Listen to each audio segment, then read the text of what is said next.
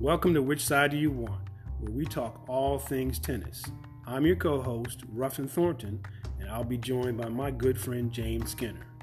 Unlike most tennis podcasts, we cover hot topics, from the lawns to the concrete, from the pros to the park, and all things in between. Welcome to Which Side Do You Want?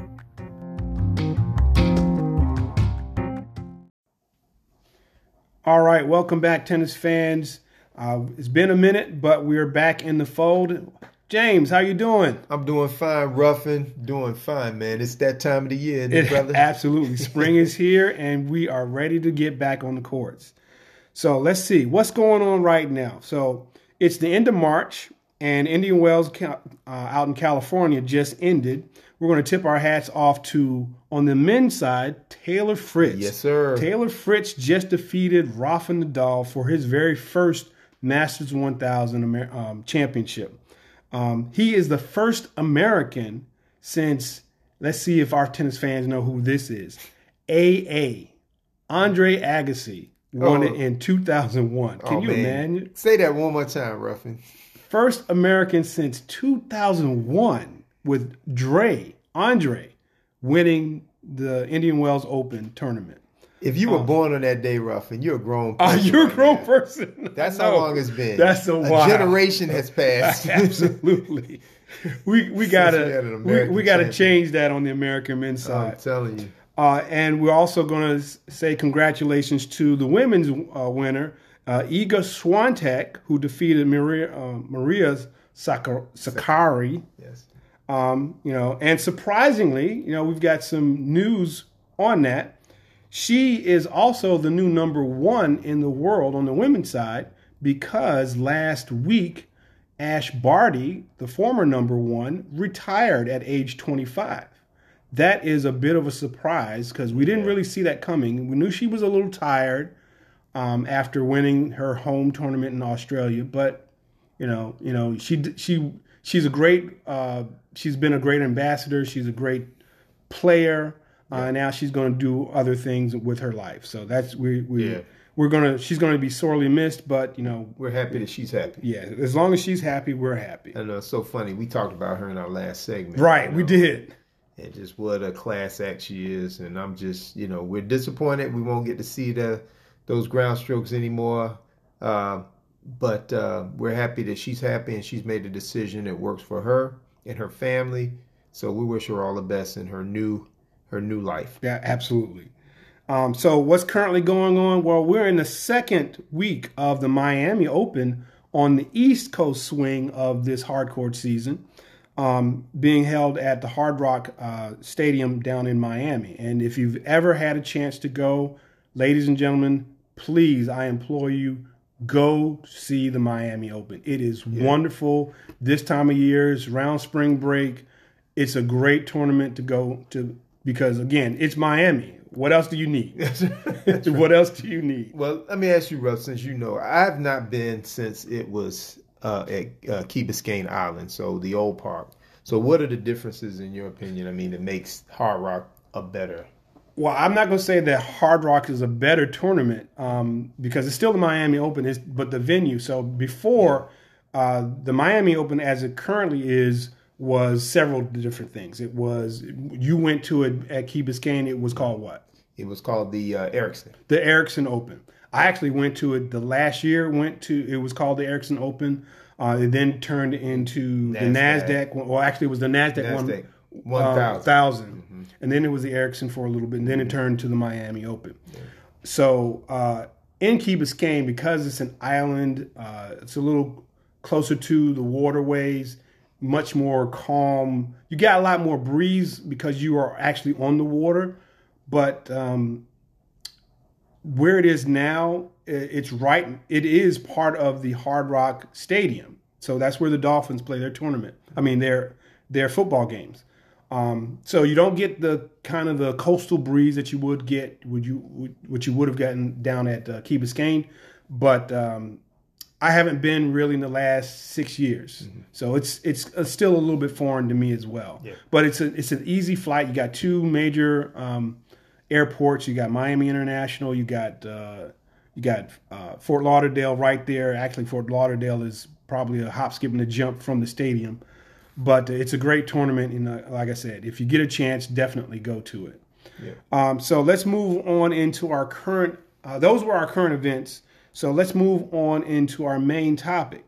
So the last episode we were talking about Americans tennis, and it got me to thinking.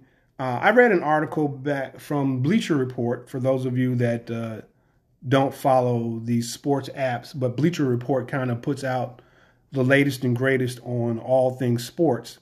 And they had an article back in 2016 about, is the next wave of American tennis stars here? And at the time, they mentioned players like Taylor Fritz. Again, obviously, he just won Indian Wells. Yes. Another player, Tommy Paul, he's a top-ranked American. Francis Tiafoe, he's another top-ranked American. Michael Mmoh, he's a struggling top-ranked American.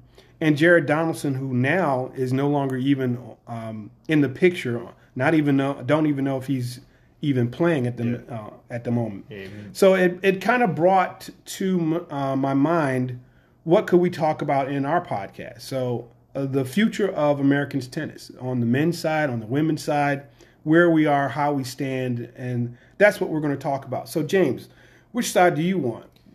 Ruffin, I think I'm going to talk. We're going to talk about the boys. Okay. I'll take the boys this time, and we can look at some of the up and comers. Okay. And let me just qualify this before we even speak, because we're making an assessment based on what they're doing right now, the match play, how they're playing amongst other junior players in the world. That is not a direct indication of how they're going to do on the pro circuit, but it gives us an idea of the type of player they are, how they are in adverse situations, circumstances. Do they have the moxie? Do they have those intangibles that could possibly make them, a major player on the pro level? That's a real good point, because like I said, we mentioned Taylor Fritz. He was a top-ranked junior back then. Now he's the top-ranked American. So, yeah, absolutely. Yeah. So I was just looking when we researched this, and we were looking at who's out there, who's playing well. And then I found out that the number one player in the International Tennis Federation for the juniors is an American. Okay. And this young man, Bruno Kuzuhara. Now, Bruno Kuzuhara is the current Australian Open Junior Boys champion. He won this year. And, we watched some of his film. And this kid, he has the ground strokes, big forehand. Of course, they all have a big forehand now. And I think he's only 17. So I feel like he's going to grow and develop. He hasn't fully grown yet as in his physical stature. And so he still plays, his serve. We watched his serve, and I think you commented that you thought his serve was, right now it's a serve that gets the ball into play, but it's not going to be used as a weapon. But I feel like that's something that can be developed. The things that you look for, that I think we look for, is, does he have that killer instinct? Does he have that ability to compete on a high level? And so far this year, let me tell you, folks, and I'm not predicting that he's going to be the great player of the future or anything like that. He's very good, but he does have that moxie. He's a fighter. Right. And in tough situations, he's done like a recent terror on the junior circuit. Won 91% of his matches. That's incredible. And on all surfaces, on the clay, on the hard court. So it's going to be very interesting to look and see where Mr. Kuzuhara ends up. The debate was whether or not he was going to go to college, or is he going pro? And I think after his results, I think it's obvious that he's going to try his luck at some future tournaments and try to get some points and get into the big league. And we're looking forward to seeing this young man. I mean, he's an athlete, and want to see how he develops. But I think right now his future is bright. Cool. That's good. Yeah. Bruno Kuzuhara. Yeah, Bruno Kuzuhara. So how do you think he might match up against some other world? Well, first we'll say American players like, so in my article we had Taylor Fritz, Tommy Paul, Tiafoe. That doesn't even include some of the current former juniors who've now made a mark, like Sebastian Korda, he's ranked 38. Yes. Riley Opelka, he's actually the top ranked I'm sorry, he's the second ranked highest American. Marcos Giron, Jensen Brooksby, Maxim Cressy. For those old school players, that Maxim Cressy's the player you want to watch. Old school, and then Brandon Nakashima. How does he compare to those players? I think looking at him right now, the difference between them is the physicality. Right. I think he's still a kid. He's 17. The ones you mentioned, they are now adults. They're in their 20s, their early 20s, 20, 21. Right. You could tell, you can just look at them and tell they've been working out. Yeah, even Nakashima, yes. He's the youngest of the ones that I just mentioned, but even he and his body looks like he's a little more mature. Exactly. And I think that's one of the things that they work on. It's that making sure that you create that frame for to withstand what you're going to have to endure as a professional tennis player. Right. It's brutal on your body. So you have to have a body that can take it and can deliver. And so that's the first thing that jumps out at me. So we're not comparing. I don't want to compare apples and oranges. He's still, like I said, he's a 17-year-old kid. Maybe 18 now. I'm not sure, but I think 17 last time I checked. So we're looking at as he develops, can he compete with these players? I think yes, he does. He has that upside. And the things that you cannot measure is that heart. And right now, it looks like he's got that heart. He's got that fighting spirit. And he's a battler. And he goes out there. He's on the court. If he has to be out there all day, he's that type of kid. I'll be out there all day. All day. I'll do what I have to do to win. And just, I watched a press briefing of him, and he seems kind of, he understands. I think he's had some good people behind him working with him, and I feel like he could definitely compete. It may take, I don't expect him to jump on the pages in the next year or two. Right. He's a project, and we're going to look to see what he'll do in maybe 4 or 5 years. Let's see where he's at that time. But his upside is good, I think. Okay. Well, that sounds good. You got any other players? Yeah, we have, the number 2 American, he's ranked, I think, 8th on the ITF, but that's Samir Banerjee. This young kid, and I think he's out of Florida. I'm not sure. Correct me if anybody hears that knows, let me know. But he was a junior Wimbledon finalist, and quite impressive as well. I mean, he's young. Once again, we're talking about a young boy, close to being an adult, and but he also big forehand. And he also moves on the court, taller, longer frame. He's going to be one of those tall players, looks like. And they've made all of the good things on the junior circuit, the world junior circuit. And I want to also tell people that they're like tracks that you go on to, just like any sports out there, organization or programs. Right. And that there's certain kids that you're going to go to a certain level. And if you're at that certain level at a certain time, then you're going to be moved up or projected to move up even higher. Okay. And some players are good junior players, but they'll get those college scholarships, and they'll be good college players. And that's pretty much where they're going to peak off. And if they want to stay in the game and play on a pro level, they'll probably be a teaching pro as opposed to. Now, that's not a guarantee, but I'm just saying those kids are tracked in different ways. Sure. But the few boys we're talking about, they're already on the ITF level. They're already getting rankings on the world circuit. So these are the boys that we're going to be looking at to be tracked to hit the pro level. So I know you may have a kid in your neighborhood who's the top junior player in your area. He's going to be good. Yeah, and he's a good tennis player. He's a great tennis player. But will he be a professional tennis player? Well, if he's not tracked in the ITF by now, probably not. Yeah. Probably not. And so we're looking at Samir Banerjee. Another boy who's number 13 is Ozan Kolak, who everyone tells me that he's one to watch.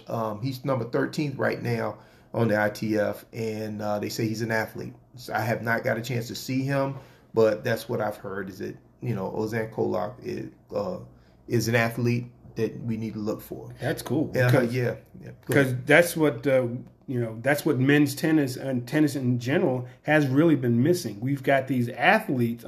We've got these players who are not necessarily athletes. Exactly. When we find the athlete who actually likes tennis, now we're going to watch someone like a Serena or a Roger or a Nadal blossom and take the tennis world over. I think, Ruffin, that is an excellent point. I think, to me, when we talk about why, last couple segments we talked about why Americans can't really compete on the world stage right now. We have some players that are coming in and are scratching at that surface now, but we have players that are athletes. Right. And I'm not saying that the other players weren't athletes. I think in this country, and I'm not going to get on a soapbox. I'm just going to stay right here with you. But I think in this country, tennis is still considered an elitist sport. Absolutely. And it costs a lot of money. I mean, it's a lot of money and time and energy just to get you up to level to level to level. Yeah. And there are a whole lot of kids that want to be great tennis players that may have the potential, but they just won't get it because the funding's not there. They're not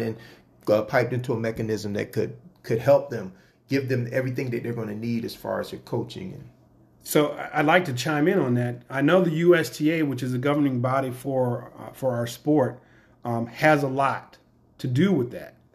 But even then they're only looking for those ones that have the potential, as opposed to waiting for that dark horse to appear and mature, because that's when that player that we don't see come out as a chosen junior at 6 years old, have the racket in their hand and turn out to be Andre Agassi or Roger Federer or whoever, blossom. The athletes are the ones that have played many sports throughout their young lives, and then they choose to play the sport of tennis at a later date, 13, 14, and then because they're an athlete, they play soccer, baseball, football, basketball. Now they can focus on it, but that has some advantages and disadvantages. Yeah, go ahead. Yeah, no, that's a great point, and I think that goes back to the fact that the USTA is a private organization. Right. Okay, there's no government subsidies helping the USTA. Nope. Whereas we're at a disadvantage with some countries because their governments do support their sports programs, so they have deeper pockets. Now, granted, they're smaller countries and that money can go a lot farther. However, it's the ability of them to find. They have a bigger pool that they get to play from. Right. They get all the kids, and some certain countries. I don't know, a lot of especially a lot of the countries back years ago, they would get kids and they would look at just bring children in at 5 and 6 and look at what their physicality is, what they potentially have the ability to perform at a good level. It could be gymnastics, it could be football, it could be football, soccer, it could be basketball or tennis. We call it football. Yeah, football, right. And those students, once they are tracked, but the government supplies them with all of the coaching. They get the best coaches, they get everything that they need. And here in this country, we just don't have that. USTA is out there on their own. God bless them. It's a great organization, and we support them. Both you and I have supported them for years in their endeavor. But they're handcuffed because they have a limited budget, and they cannot just throw money out all over the place. Right. So they have to be more selective. Yeah, they got to be judicious. And sometimes that good kid slides right through their fingers. Yep. They don't stick to the sport when obviously the better athlete just doesn't have the same opportunity. Yeah. We if it been, Venus and Serena, prime examples. Absolutely. Of that. I mean, their dad, he saw the vision and he had the foresight to pull him out, but people thought he was crazy. Right. Keep him in the USTA, but he saw that the USTA had become like a meat grinder. Right. And we're not I don't want anybody thinking we're not condemning the USTA. We support and like the USTA, but I'm just saying with what they're up against, sometimes this can happen. Yeah. So any other players you got? Well, there's just a drop down. Another player in the top is Ethan Quinn, who's number 19, and another kid. I think it's Nicholas Godsick. I think he's number 25. Michael Zhang, 27. Another kid. They're saying he's young, but somebody else that they're saying. So the ones on the lower levels, Cooper Williams is another kid that they're saying. But the ones who are down at the lower levels, they're a little younger, but people are really, there's a buzz about them. So we'll see. But so these are players that, like I said, we don't know what they're going to be in a few years, but they're names that you want to look out because they're being tracked to that next level. They're on the ITF. They have rankings in the world, and they're at that level. And so it's going to be interesting to see how these young men develop in the next 5-6 years. That's pretty cool. Yeah, and again, that's what we want to look for because, it's nice to jump on the bandwagon once you've seen the fresh faces and stars of today, but it's nicer to know that, hey, I was following this player back in the day. Right. Since we mentioned the Miami Open, I remember you may have heard of a young player by the name on the women's side of Sloane Stephens. I remember going to the Miami Open and actually watching her play in the doubles tournament on the women's side. And I think she was still 15 at the time. Yeah. Very respectful, very nice player. She had the easy power, and you could see that, but not quite the same as the established pro that she ended up becoming and Grand Slam champion that she is. So I was just going to say, I'm going to give Ruffin, I'm going to give you your props on this one too. I remember when you came back from that tournament and you were talking about this kid, Sloane Stephens. And that's the first time I said, okay, she's all that, huh? Right. But you were just saying that you saw the potential. Oh, yeah, you could see it. Yeah. So I give you your props on that. You saw that one early on. That was nice. And I got it, that was one of the memorable tournaments. The tournament was still at Key Biscayne, so it was fun, great time all around. But, we digress talking about the Miami Open. We're still talking about juniors. So I'm going to talk about some of the ladies that I've been able to see. Now, not as in-depth as you, but a couple of the juniors that I know, some names that you guys need to hear about. The first one I'm going to mention, probably some of you more seasoned fans know, a young lady by the name of Whitney Osegwe.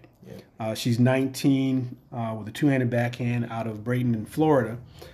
She was currently ranked as the #1 junior player. Now, I haven't seen all of her game, but from the accolades from some of the players, some of the more notable tennis personalities and former players that have seen her game, just to mention Jimmy Arias, they think very highly of her game.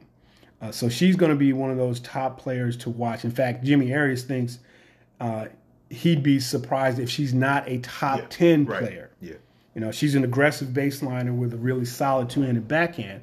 But on the women's side, that's a dime a dozen. The women are always solid baseliners with a solid backhand. So I really can't speak to what she has that makes Jimmy say that she's going to be an outstanding champion in the future. But someone like that mention you and talk highly of you, you got to believe him. He's been part of the game for a long time. Another top-ranking player on the ladies' side is Robin Montgomery. Yes, sir. Out of Washington, D.C. Yes, sir. She played from, again, this is close to home. She played out of the Washington Tennis and Education Foundation. Some of the things that I've seen from her, she's going to have an advantage. She's left-handed. Not too many lefties out there. Yes. Again, a solid aggressive baseliner with a solid two-handed backhand. The things that are in her favor right now, she won the 2021 U.S. Open girls singles and doubles title. So that's definitely going to play in her favor going forward.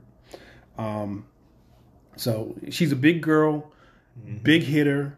But the fact that she's a lefty, you're always going to have just a slight edge, even at the tour level, because your ball's rotation is coming in a different direction. Another player that has got a lot of potential, Claire V. Nagano, also from D.C. She's 15, about to turn 16. We were looking at some of her instructional videos from some legendary coaches, and they were commenting some of the things that she can improve on. But at 15, if she's getting those legendary coaches, Serena's current coach, if she's getting that kind of instruction now, you can only imagine. And not to say that the juniors at that level, James mentioned the ITF, which is the International Tennis Federation, not getting those points. If you're getting looks and getting lots of coaching to help improve your game, you must be doing something well, other than, say, having Mr. Ruffin Thornton teach you from Rockwood Park in Chesterfield, Virginia. The great Ruffin Thornton. Yeah, the great. Legendary. I appreciate it, bro. One other player that I'm going to mention before we move on is not so much a junior, but she's a young player. Claire Liu. She's 21 out of Thousand Oaks, California. Again, solid two-handed backhand. She was the number 1 ranked junior player in 2017, so a couple years back. But she's got a good pedigree because she won the Wimbledon title and she won the French Open. She was a French Open runner-up. She also won the Wimbledon junior doubles title with her partner Yusa Arkanda in 2016. So she's already got that winning attitude, winning style of game. In fact, on the ITF, she already has 6 tournament wins. So that's what you kind of look for, as James alluded to. Do you have what it takes to start winning these tournaments, not just doing well in the junior tournaments, but on the pro circuit? She's, like I said, a solid player who can counterpunch as well as fight. Now, she can be, from what I saw in a clip from the U.S. Open last year, she can be overhit, or I should say she can be out-hit, but she solidly fights and comes back. She's going to have to fight against the players of the like of Alinda I'm going to butcher her name. Linda Fruhvirtova. She's a 16-year-old Czech player who's currently just beat Vika Azarenka at the Miami Open. Yeah. She's 16. She's got a sister. Yeah. First of all, Linda is number 4 in the ITF on the junior side. Yeah. And she's got a sister who is number 4 in the ITF junior side. So these are the kind of players that you're going to have to be competing with. Another good Czech player. Another good Czech player. Pouring out like. So when we talk about the American players, we didn't. In my original article that I saw, I mentioned Taylor Fritz and Tommy Paul and Tiafoe. We know what they've done in their young career, but since then, I also mentioned Sebastian Korda. He really has the mantle of the American men's tennis. Yeah, everybody's really expecting him to be a potential Grand Slam champion. Look at his pedigree. His father won a slam. He was, as a lefty, he was ranked number 1 in the world for a little bit. You look at Riley Opelka, the number 2 Americans. He wasn't in that original article in 2016, but in 2017, I happened to be in Cincinnati, and I saw this tall young man thinking, who's this basketball player? And why is he on a tennis court? I know it. Amazing. And now he's starting to establish himself as a better John Isner, with that height, and he moves better than John. Yeah. And we've got other players, Marcos Giron. He's a fighter. Yep. Now he's a little undersized, but But he is a fighter. He's a fighter. College ranks, right. You look at Jensen Brooksby. That dude, we're not mentioning his name too much, but Jensen Brooksby is going to be that player that just makes you say, dog, I got to play this dude again. Yeah. Man. Amazing talent. Absolutely. Nothing really conventional, but has so much room to grow. Right. Yeah. He is going to be he reminds me of a poor man's Andy Murray when you think about the way he plays his game. Yeah, and I'm even taking another. He kind of reminds me of how we looked at John McEnroe when he first came on the scene. Right. Very unconventional. Yeah. Just nothing about him when you watch him hit that you would think that this guy's going to be a really top pro.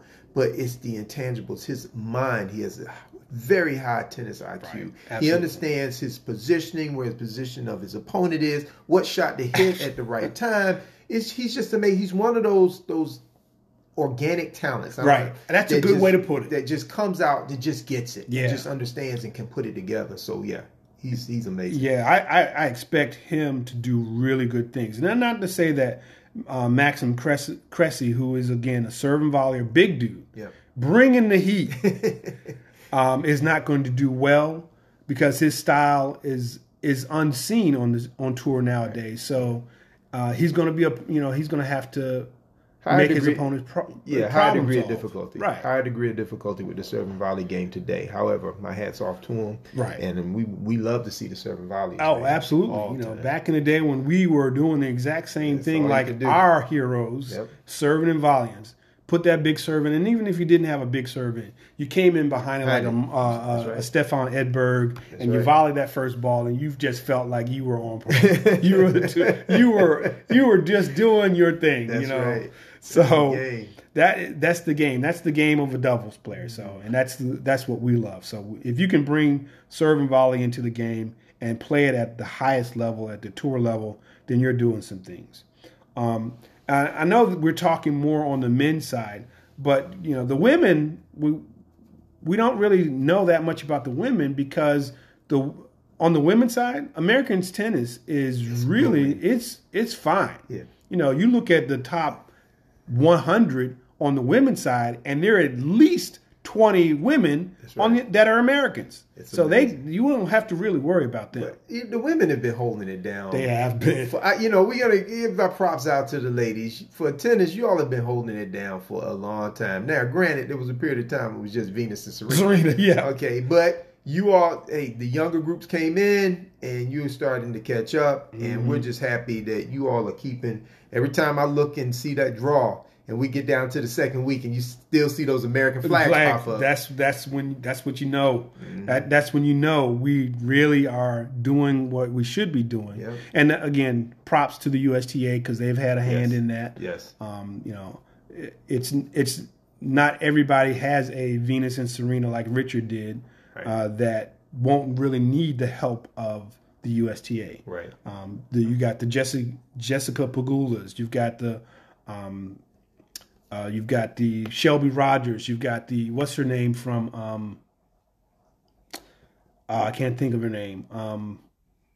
The former champion, the NCAA. We mentioned her in the last podcast. You're talking about from UVA. Yeah, from Florida girl. Yeah. Anyway, we come back when we finish our senior moment here. Yes. But yes, exactly. She's definitely one of those players that she came out of college, left Florida, right, and came to UVA and won back-to-back NCAA championship. We can't think of her name right now for somebody help us. We'll remember it. Yes. But in any event, that's the women have been doing it. They've been playing and winning and competing. I mean, you figure not only have they won Grand Slam championships, they've won Grand Slam titles. I'm being redundant here. They've been a staple in them top players throughout the last several years without Venus or Serena. Sure. We forget Sophia Kenin won. Yep, Kenin. We forget, again, Sloane won her tournament, and Madison Keys was her opponent in that final. Yep. So the women have definitely been able to hold it down. Yeah. Well, speaking of holding it down, what do we have going on? What's our historical point in for the month of March? Well, Ruffin, since you asked, right?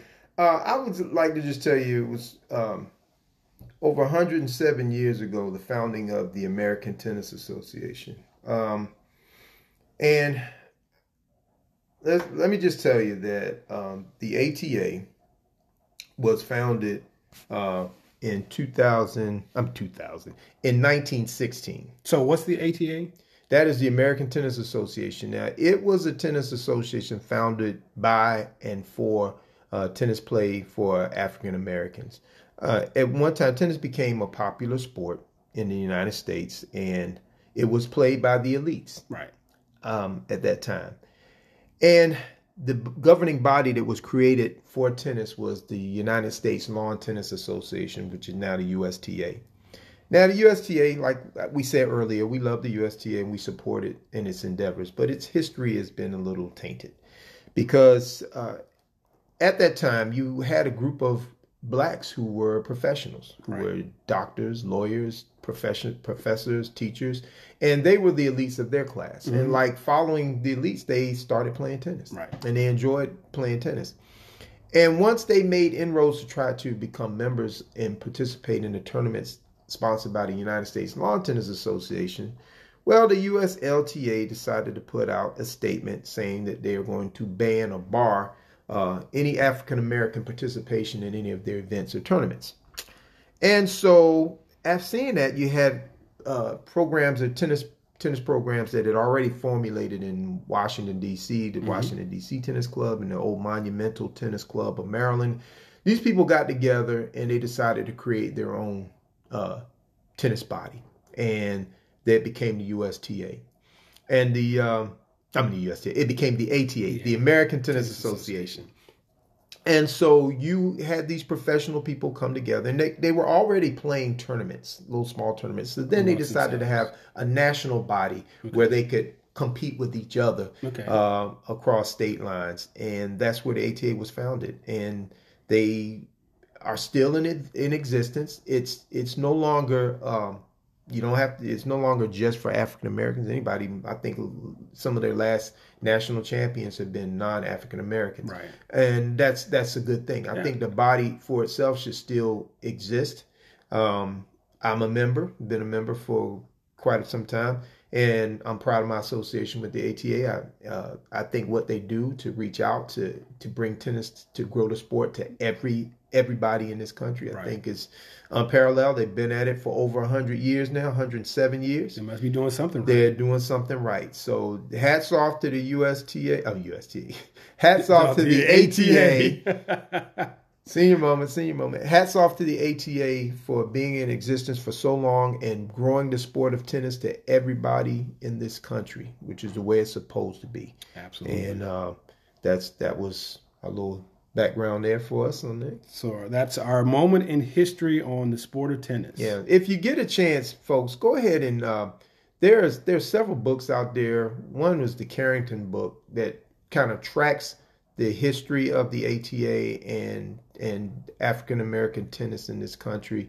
It's harder to find this information now than it used to be. I remember when I first started playing, and I was back in the 70s. They had a magazine called Black Tennis, and you probably remember. Black Tennis. I remember that. And you were looking there, and I would just see what was happening in the sport all over the country.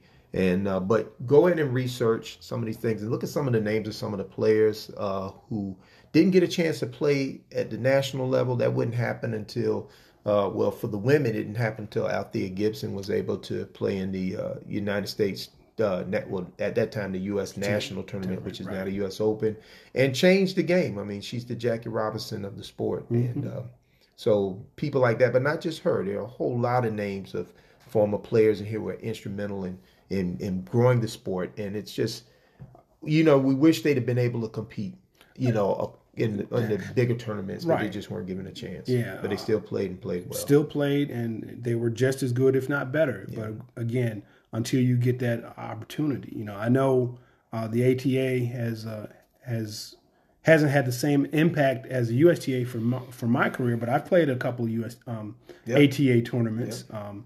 I got one of the worst beatdowns I've ever had. So did I. ATA. So did I. So a couple of ATA dreams. But some of the more prominent members of the ATA also helped some of the more prominent players that became worldwide known, like Arthur Ashe. Some of the people that were instrumental in and big in the ATA also helped Arthur get to where he got to, and of course we know what he ended up doing for the sport. Exactly. And you hear about people like the Sidney Llewellyns, or the Whirlwind Johnsons of the sport. Dr. Johnson, Dr. Johnson, who were instrumental, Tally Holmes, and all of these names of people who were very instrumental in the sport and growing the sport. Well, cool. That's what we need. That's why we are here, to give you a little bit different flavor than what you would normally hear in a podcast. So, James, you got any parting gifts for our episode, for our fans? Well, I just want to say I'm put on my patriotic shirt and just say I'm just very happy Taylor Fritz came through. Absolutely. I am, Indian Wells, and it's a California boy winning in California, and He's that player. We talked about him before too. You know, we just wondered when he was going to break through. Promising. He was promising as a junior. He came on the scene. Right. Also, the other thing, just want to say, United States tennis, I feel, it's going to get back. I think we got some players on there that are going to be interesting to look at and see. It's going to be tough because the world is still they're hungry. They're hungry. The world is hungry. They're hungry, and so we just want to keep watching the game and seeing what's going to happen. But yeah, we want to have a reason to go watch, and there's some great players in the world scene that we like and love, but I still like to see that red, white, and blue. Oh, absolutely. We would love to see the men's Davis Cup title come back to America. Golly. Wow, that's another. Yes. Yeah.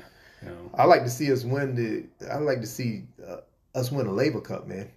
Yeah. Can we beat? Can the world team finally? Can the world team finally beat Europe? Can that happen? Well, that's a different topic altogether. We don't have enough time for that one. That's not a national competition as opposed to a team competition. Right, that's true. That is, we still have the Billie Jean King Cup on the women's side, and of course the Davis Cup on the men's side. So if we can get the red, white, and blue to represent well and do well like it used to be in the 80s and early 90s, then that would be great. Yeah. Well, all right, tennis fans, thanks again for coming and listening to us on our podcast. We'll see you next time, James. Hey, listen, you guys go out and play some tennis. The weather is springtime. This is the time of year. Absolutely. Yeah, Ruffin, have a good one, my friend. All right, friend. man, you do the same.